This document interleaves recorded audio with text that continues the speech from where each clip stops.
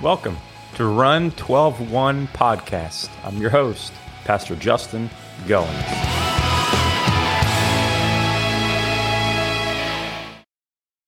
Hey, it's Pastor Justin Goins with Run 12-1 Podcast. Thanks for tuning back in and checking us out. I hope you're having a great day or great evening whenever you're listening to this podcast. And hope that since the last podcast, you have been reading and studying your Bible, men and women and young men and young women and older men and older women, whatever the case may be, whatever season you find yourself in, regardless if you're in a marriage or not in a marriage, whatever the case may be.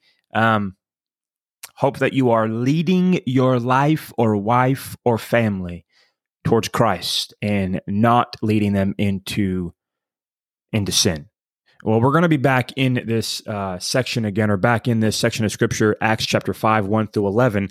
I want to look at one more thing kind of briefly. I touched on it just briefly in the last episode. I want to bring it back to light a little bit, look at it a little bit more, then also deal with one other topic within this text as well before we move on and continue in Acts chapter 5, or maybe even jump into Acts chapter 6 in the next episode.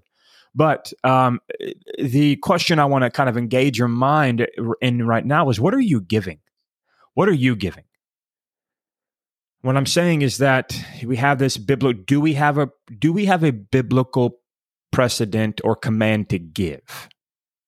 I would say absolutely. We are called to be givers, to be offerers. We are called to be giving of our time, our talents, and our treasures to Christ. Everything we have, from your body to your health, to your mind, to your capability to work, to your family, to your possessions, to your money, everything is actually God's. God allows us to have it. God gives us everything that we have in order to have those things. Think about it. The brain you have, God gives it to you and graces you with it in order to use it for your job and to provide for your family, so on and so forth. So praise God for that. And we are to be giving a portion of that back. Now, this is where where the rubber meets the road. Is it 10%? Is it not 10%? I give 10%. I'll tell you, I give 10%. I'll put my cards, if you may, on the table. I think there's good reason to believe that the Bible does teach what a tithe is. If we look in the Old Testament and we can figure out how Abraham, before the law was even given, was tithing to Melchizedek, who, when we pull it back up into Hebrews, when the Hebrew author brings it back into effect, and how we look at Christ, I think there's really good reason to believe that Abraham was showing an obedience, or showing a humbleness, a gratefulness of giving and tithing and giving a tenth of the spoils into which he had in winning that war, winning that battle, and tithing it to Melchizedek, who was a pre-foreshadowing, if you may, of Christ. Some believe he was Christ. I think it was a great foreshadowing of Christ. And so I think there's precedent there. And I do think that even in the law, when the law was given with Moses, that there was a command to give as well, offerings, but also tithes. Now, this is where the rubber meets the road. When we get in the New Testament and we see the Jerusalem Council, and we see that when they said all the different laws, what should we give? And we know that they said, basically no to circumcision. Praise God for us guys in the New Testament church. No to that, but basically not giving anything to idols to keep himself unspotted of the world. But they didn't lie upon us any of the other laws in the Old Testament. So I think there's precedent for that as well. But then I also believe that when we read the rest of the Scripture and we see giving and taking up of offerings, as Paul did for Jerusalem and for other churches, I am still I wouldn't say, I guess I would say, in the semi-traditionalist in the mindset of giving of a tenth.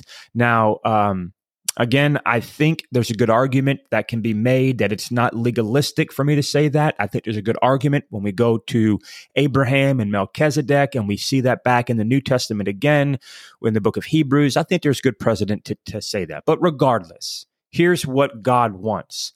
God can have me give 10%, or I could give 10% to God, not out of a grateful heart, and it not be worth a hoot. What God desires is a cheerful, loving giver, somebody who was grateful and saying, thank you, God, here's what I have, regardless if it's 10% or 20% or 2% or 5%, whatever that percent is. God desires it to be a loving and caring out of gratitude giver. And I believe that's where it really lies in. But this is where it goes back into the subject of in our text. What are you giving? Now, I mentioned this briefly. I'll bring it back up. Not giving all wasn't the sin. So please hear me. Ananias and Sapphira not giving everything or not giving enough wasn't the sin. They gave a portion off of a certain allotment. Giving of that portion was not the sin. In fact, they probably gave above the portion. If they were like myself, instead of 10%, they probably gave, 11 or 12% or maybe even more than that. Where the lie was, where the sin was not in not giving of the portion. What it was is selling of the land for a certain price, but then lying and said they sold it for less and then giving off of that less amount instead of giving off of the actual amount. So let me say it this way. It'd be as if, and I think this is what I said in the last episode, it would be as if they sold their land for $10,000. And instead of giving $1,000, they said, well, instead of saying that we sold it for 10, let's pocket $2,000. Let's say that nobody really knows. Let's say we sold it for $8,000 and we'll give off of the $8,000. Well, God knew and made it known to Peter, and Ananias and Sapphira died that day, 3 hours apart. The husband died first. 3 hours later, his wife died. And his husband, or Ananias, led his wife Sapphira into death. I mean, you can literally say that. So the sin was off of lying off of what the actual amount that they sold the land for. Lying about how much they sold their land to and giving off of it. That was what the lie was. And so I wanted to make that clear in this episode. But what are you giving, though? Let's go back to that question. What are you giving? Now, I don't know what you make, and let's just deal with your time, not even your money, because somebody may have already getting hot-headed with me and may have not really feeling good and be like, well, I'm tuning this podcast off, or maybe you're running while you're listening to this, and your cadence picked up and your heart rate's up, and now you're not listening to me because I started talking about money and giving. Calm down a little bit, take a breather. Let's just say time. Time. What how much of your time are you giving to God? I mean, put your lifetime on a pie graph. Well, you said you were giving 5% of your time to God, of your day, of your week. 5%, 10%, 20%, 30, 40, 50, 60, 80, 90. How much of your time are you really giving to God? And let me ask you this. Are you telling God, oh, God, here's how much time I actually have. So this is important. God, here's how much time I actually have. Or maybe you're telling your church that. Here's how much time I actually have to give, to serve. God knows if that's a lie or not. God knows if you're sitting back and time wasting, or maybe you're on your phone, Facebook or Instagram or Twitter or YouTubing it up, or on the TV clicker and you're watching 3, 4, 5, 6 hours worth of TV within a day, or whatever the case is. But you're telling them, you're telling your church, oh man, I was just busy today, or whatever the case is, or I was busy this week. And really, not that watching TV is bad or getting on those things in and of itself is bad, but lying and saying you didn't have any time. But if we were to accumulate the time that we spend on things of that are basically useless, and we lie and say, well, we didn't have any time. Well, I mean, isn't that the same? The item changes from money to time, but the lie doesn't change, does it? What about your treasures? What is it? Of your talents, rather, of what God's gifted you? Well, maybe God has gifted you as an administrator, or gifted you in wherever the gifts are in lineup for your life. One major, 2 major spiritual gifts, and you're saying, well, I'm just, I don't really have all of that gift. I'll give some of it. Again, the item may change from money, from time to a talent, but the sin doesn't change. What are you giving? Ask yourself that. What are you giving? God loves a cheerful giver, whether it's your money, giving of your time, giving of your talents. God, as a pastor, there are some tiring times in my life. There has been. But God is my witness. There may have been one or two times in my pastorate all of my life that I wasn't 100% like excited about going to the pulpit. Seriously, I love it. I have joy in it because it's what God's gifted me to do. There are plenty of things that I can think of that God has not gifted me to do, and I praise God. I mean, I'll do some of them, but I don't like doing them because I'm not gifted in them, and I know that other people are. And praise God for you that can do those things. But seriously, what are you giving of? How much time are you giving to your church? How much time are you giving to use your talents? How much time are you giving to God to be used as an instrument for his gospel? What are you using your time for? How are you using your time? Your effort. Next is this. Lastly, I said I was going to touch one more thing. Is there an unpardonable sin or sin unto death? Is there something that you can do that you will never be able to make it back from? Because sometimes people read Ananias and Sapphira and say there's a sin unto death. Well, there is a sin unto death, and that's called sin. For sin reigneth unto death. The Bible tells us in Hebrews, without the shedding of the blood, there's no remission for sins. Paul mentions again in Romans, for the wages of sin is death. So is there a sin unto death? Yeah, just sin itself. But is there something that you can do possibly that will render yourself incapable of being saved? Or is there something that is like, yeah, once you do this, there's no coming back? Well, Jesus says in Matthew chapter number 12, and looking at verse 31, he says, wherefore I say unto you, all manner of sin and blasphemy shall be forgiven unto men. Everything shall be forgiven. There's nothing that you can do that will not be able to be forgiven. But, pay attention here. But the blasphemy against the Holy Ghost shall not be forgiven unto you.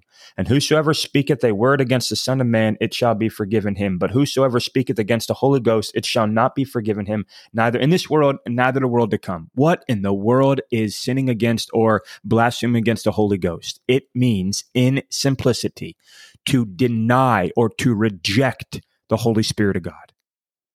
And so let me just say it plain and simple. Is there an unpardonable sin? Yes. To go to your grave, rejecting the Holy Spirit's convicting of your need for Jesus. In essence, I believe that is what Jesus is saying here. That if you blaspheme, if you go against and reject the Holy Spirit of God, what is the Holy Spirit of God's job to a non-believer? John 14, 15, 16. It is to convict, especially in John 16, to convict the world, to convict that sinner of their need for Christ, for the gospel. And if somebody rejects that, they are already in the non-believing state, in the sinning state, which is already headed to hell. And if they continue to do that, they will go to their grave, rejecting the Holy Spirit of God. That is unpardonable, and they will spend an eternity, unfortunately, separated from God in hell. There is no second life to where you get the chance to then repent of your sins. It is this life, this breath. Today is the day of salvation, the Bible tells us. Today. Don't reject the Holy Spirit of God. If you do, and you go down that road of rejecting the Holy Spirit of God, there will come a day to where it will be your last breath that you reject, and you will not be. That is an unpardonable sin. You, my friend, you will spend an eternity in hell because of that. And I say that with sadness in my heart, but on the authority of God's word, but still with a deep sadness that I do not, Jesus does not. God is not willing that any should perish, but that all should come to repentance, Peter writes. Please don't blaspheme, reject the convicting of the Holy Spirit of God. Is there an unpardonable sin? Yes. Matthew 12, 31 and 32 goes a little bit further. Actually, you can read 30, 31, 32. And so in an essence, that's pretty much what I had for you today in regards to just briefly going back in and touching on Acts chapter 5, 1 through 11, to touch on not just giving what are you giving? Are you giving of your money? Are you giving of your gratefulness to the functioning of the church? But are you giving of your time? Are you giving of your talents that God has gifted you with as well? The item may change, money, talents, time, but not using it as you ought, or saying you don't have enough time, or saying you didn't have, it's still a sin, my friend. Still a sin. And don't let Christians, you know that saying, friends don't let friends drive drunk? Christians don't let their friends die without hearing the gospel multiple times. Today, find a friend, share the gospel. This is Pastor Justin Goins with Run 12-1 Podcast. God bless.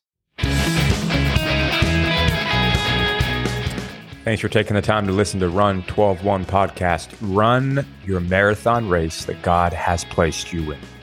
God bless.